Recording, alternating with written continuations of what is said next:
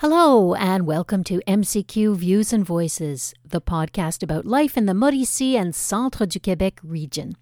I'm Julie Miller, and in a short while we'll be joined once again by François Roy for another installment of From Burton to Barton, 200 Years of Anglo Life in Trois-Rivières.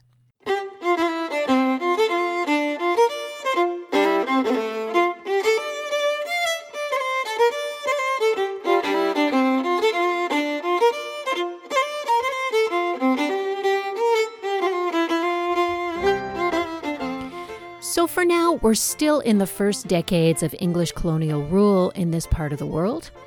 A great many Scots came to Three Rivers, as it was known then, to make their fortune, to make their mark, or both. The first Scots were military men. We've heard about the Fraser Highlanders in a previous episode, but there were many other Scots attached to different regiments who found their way to Trois-Rivières. In this episode, François is going to talk about two Scots in particular, one about whom we know very little, and another whose life story is told in an unusual place. Both men, however, were linked to a very fateful battle that took place in Scotland in the mid-1700s, the culmination of a rebellion that any fan of the Outlander TV series will know. So here's our latest episode devoted to two Scottish war veterans.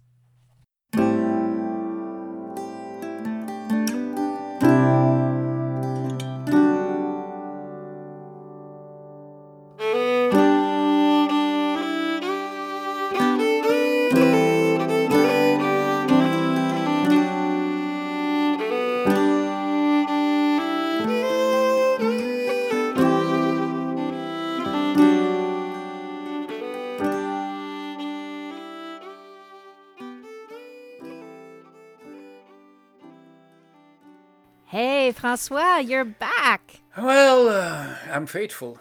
I'm the old faithful, like in Wyoming, Yellowstone. Oh, well, we appreciate that. It's great to see you. How are you doing? I'm fine. Yeah? I'm expecting to do my bicycle, whenever this recording session will be over. I'll be biking my way around, Great. Sounds like fun. Okay, so today, James Sinclair and Edward MacDonald. We are going to talk about them. We are still in the early history of an English presence in Trois-Rivières, right? Oh yes, so, very, very early. These were two Scots. That's what I'm going to say, and you're going to take it from here. Who were James Sinclair and Edward MacDonald? They were veterans from Culloden, both. Oh. And they ended up in Trois-Rivières, both. And seems like it was a show to see them every once in a while to put on their Scottish dress and their Scottish attire, their formal Scottish attire. Yeah. Yes, and they we know about this sort of relation between the two. We know that from the Military Register, which is a sort of review, a sort of magazine published in Great Britain for the sake of the soldiers, past and present soldiers, the Military Register. And in 1818, the Military Register talked about the beautiful village of Three Rivers, where two former Scottish veterans used to live and to have a sort of amicable, friendly relationship, even though they were enemies at Culloden in 1745 or so. It's called the Rebellion of the 45, but the Battle of Culloden was in 1746. There are a whole lot of super interesting things that you said that I just want to take a moment and underline. First of all, so the Military Register, it sounds like a list, but it wasn't. It was like a journal, a newspaper. It was like a broadsheet of some sort, and it was for soldiers, current, past, perhaps future little boys. Reading the Military Register, who knows? So that's where I want to talk a bit more about that in a minute, where the Military Register mentioned the beautiful village of Three Rivers. Isn't that lovely? So Three Rivers has this international reputation. But I also want to come back to Culloden. But you said James Sinclair and Edward MacDonald would sometimes take pleasure in parading around in their full formal kilt. They probably loved that they could parade around in their kilt here because it was banned in Scotland. Maybe, yeah. I suppose that it's... No, it was. Yeah, after the rebellion. So Culloden. If anybody doesn't know, if you've watched Outlander, that was the epic battle in, the end of season 1 or 2, whatever, where the Scots, quote, because there were Scots on both sides. But let's just say that for simplicity, the Scots were crushed by the English. Mm-hmm. And then the English ran a campaign of, burning, killing, and destroying farms so that they would never rise again. That was the last battle fought on British soil, the Battle of Culloden. And there's a famous folk song dating back to this rebellion. It goes like, my bunny lies over the ocean, my bunny lies over the sea.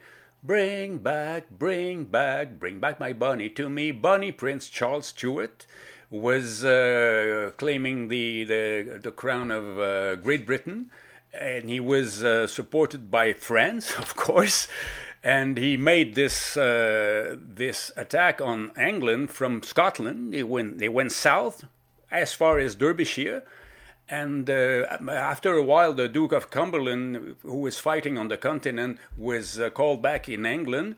And he began a pursuit of Charles, who had to move back Retreat. to Scotland, and it was the disaster of Culloden then. It was a complete disaster. So here we have these two survivors of Culloden, who James Sinclair and Edward MacDonald, on opposite sides, who find themselves in Three Rivers. Three Rivers, we're going to call it Three Rivers. That's what the English used to call it. Now the English call Three Rivers Trois Rivières, but it was Three Rivers. What were they doing here? Were they at the Battle of the Plains of Abraham? Who were they? What were they doing here? We don't know nothing. I personally, no, let's be modest. I don't know nothing about Edward MacDonald. I discovered this guy in the Military Register, which is a kind of trade paper you were talking about minutes ago. Right. So we don't know much about Edward MacDonald, except that he was living in Trois-Rivières and he was a veteran of Culloden. But we know about James Sinclair because his graveyard, his tombstone on the cemetery of Trois-Rivières, his life is there. They say he was born in 1732. In Scotland. They say he was at Culloden with the Duke of Cumberland. It's written, it's on his tombstone. So on the British side, he was not a fighter. I suppose he was not a fighter because he was 14. Being 14 in the army means probably you're a drummer boy, or you're a cook, or you take care of horses, I suppose. But he was at Culloden and he was proud of that. And tombstone says also that he was at Louisburg and at the Plains of Abraham with celebrated the illustrious Wolfe. And we know that living in Trois-Rivières, he's been recalled to Quebec City in 1776 when the Bostonians, the American rebels, made the siege of Quebec City in the winter of 75-76. They with Montgomery, the American General Montgomery. So we know that James Sinclair was there. He was called back. He was a senior soldier, but still he was he was fighting with England still in 1776. He came back to Trois-Rivières to die in 1820 something, because the last number is sort of eroded, on the tombstone. He died in the 1820 in the 1820s, at the end of the 1820s. And we know that in 1818 the Military Register pretended that they were about 100 years old, both of them, but it was certainly not the case with Sinclair.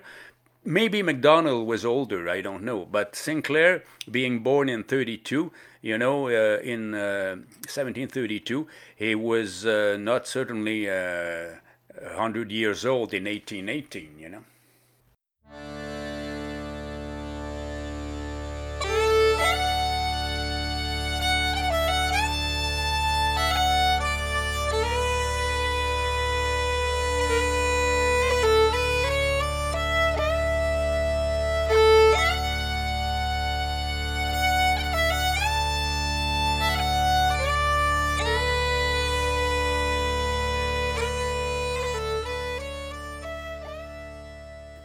So all this information about James Sinclair is inscribed on his tomb on a big stone in it's the Anglican cemetery, the old Anglican cemetery. Where is that cemetery? It's in Trois-Rivières still. Well, if you come to Trois-Rivières and you talk about the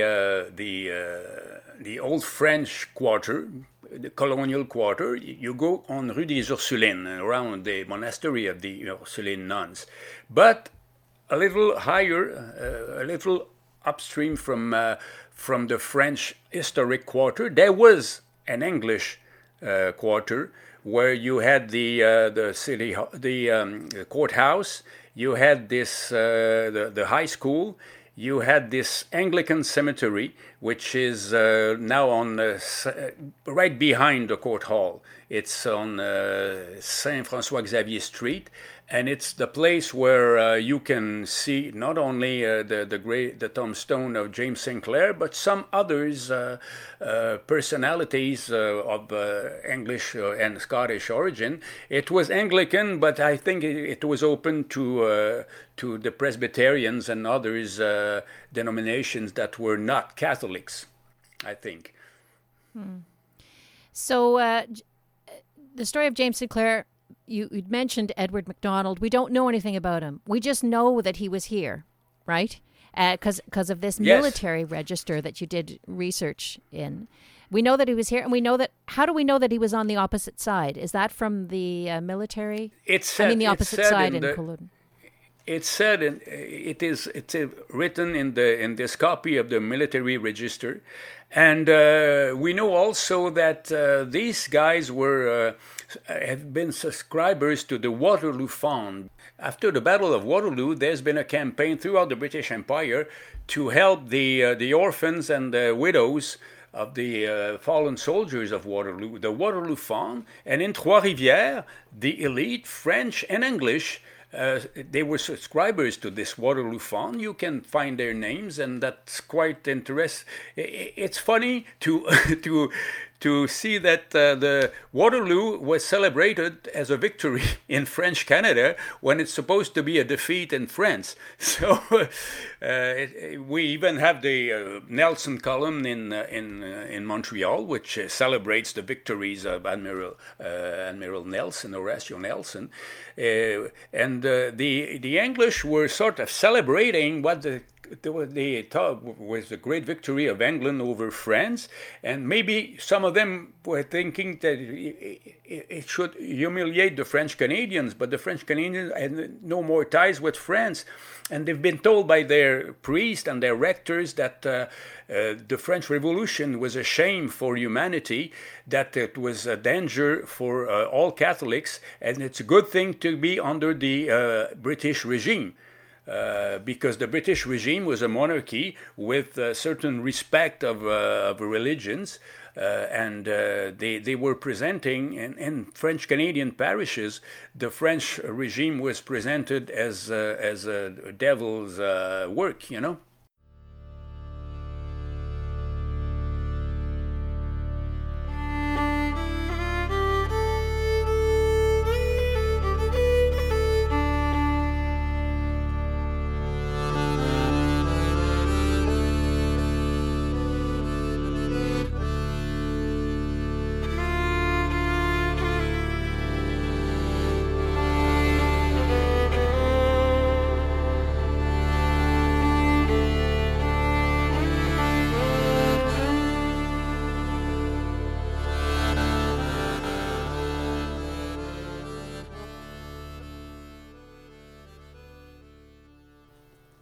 So that's something that was a hallmark of the British when they first arrived, was freedom of religion. They did allow people to continue to practice their religion. Is that correct? Yes, but they could not be occupy an official function. So they could practice their religion at their peril. They could practice their religion, but they couldn't advance in any sort of government or official job. They could, as Catholics and as Jews. And we'll see later that for the Catholics, the problem was solved. and it took a little more time, for a Jewish person. And there was a Jewish colony in Trois-Rivières. It took more time for them to be recognized and to occupy an official function in the administration of the colony. And it all came from the Parliament in London. They decided the emancipation of the Catholics and later the emancipation of the Jews. But there's been a debate, a very hard-fought debate in England to see what we're going to do with the Catholics and what we're going to do with the Jews. So we're going to talk about the Hart family in the next episode.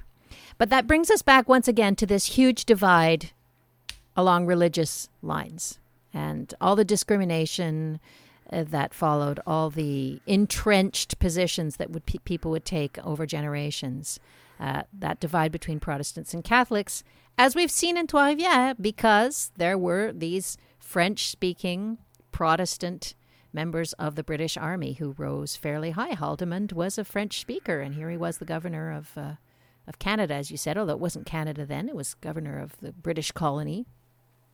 And was he also Upper Canada too? When did Upper Canada come into being? 1793 with the constitutional law, because you had Upper Canada and Lower Canada, and later on there's been the union of both in 1840 after the rebellion in both Canadas. There's been, we're going to see that there was of course a rebellion in Trois-Rivières and in all of Lower Canada, but for other reasons.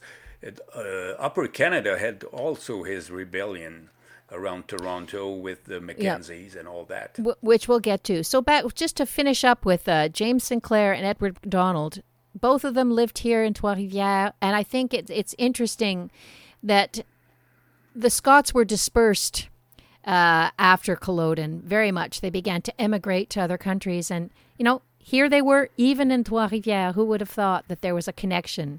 But there was. And this military register, which was a European publication, mentioned the beautiful village of Trois-Rivières, which was a beautiful village. I imagine it was a wonderful place to be if you liked peace and quiet, perhaps. Burton, the first governor, thought it was an unfortunate stepping stone to somewhere else.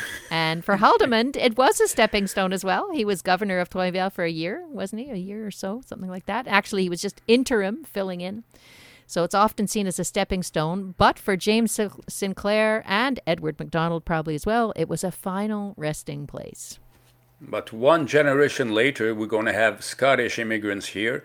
They will not be soldiers. They will not come with an army.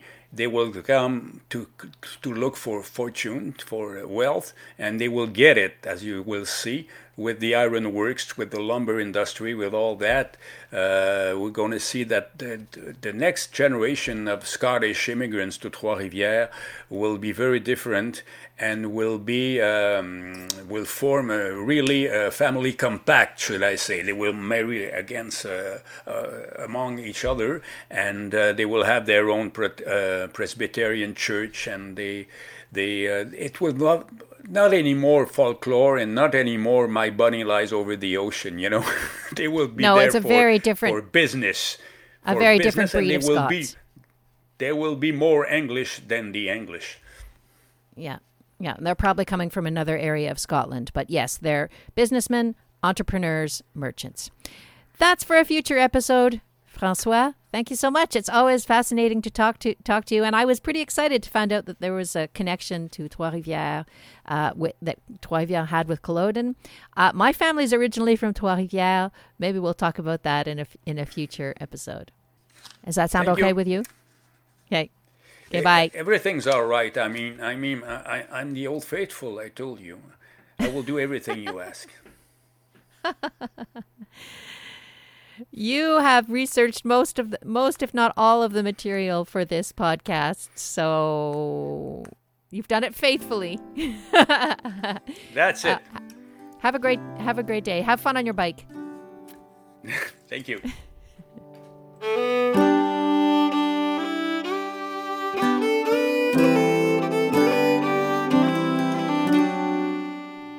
If you want to know more about Scottish military men and their families who settled in Quebec, a great resource is a book by writer, historian, and retired McGill professor Sam Allison called Driven by Fortune, The Scots March to Modernity in America, 1745 to 1812.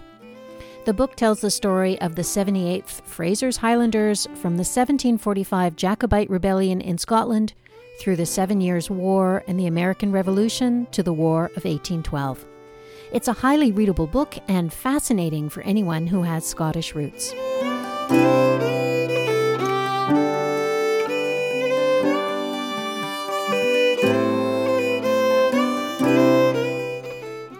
This podcast is part of an ERCC project made possible with funding from the Secrétariat aux Relations avec les Québécois d'expression anglaise. MCQ Views and Voices is produced by Case MCQ, and I'd like to give a big thank you this week to Mark Escheman, who has given some special technical support in Trois-Rivières to help us get this podcast series off the ground. Thank you so much, Mark. Music this week from the Scots group Barul.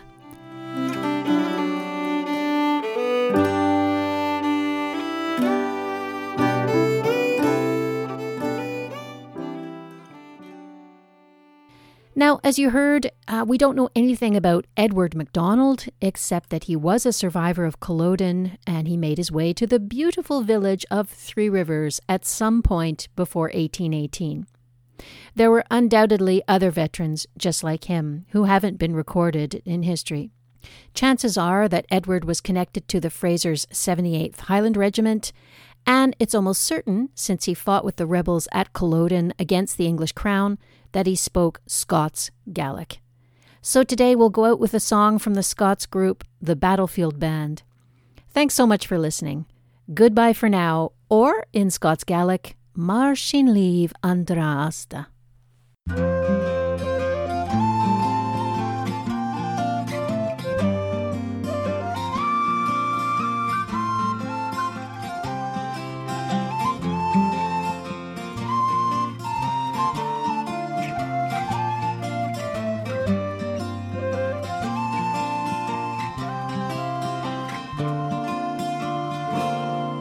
Struach nach Rami schauen den Clownen morgen und heb ja noch hier geschehen an der Heiland nach Keilchen nas Boy herden an den Clownen morgen der Loch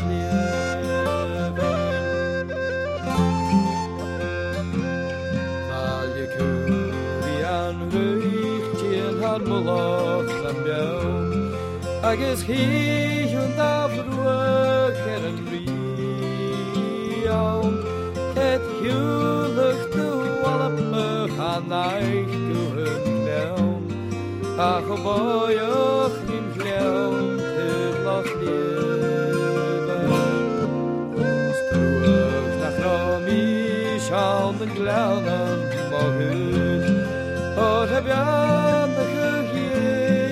Ageshiawn an the Highlands na Celton nas boy Herenhood an the Glounan Mogud if noch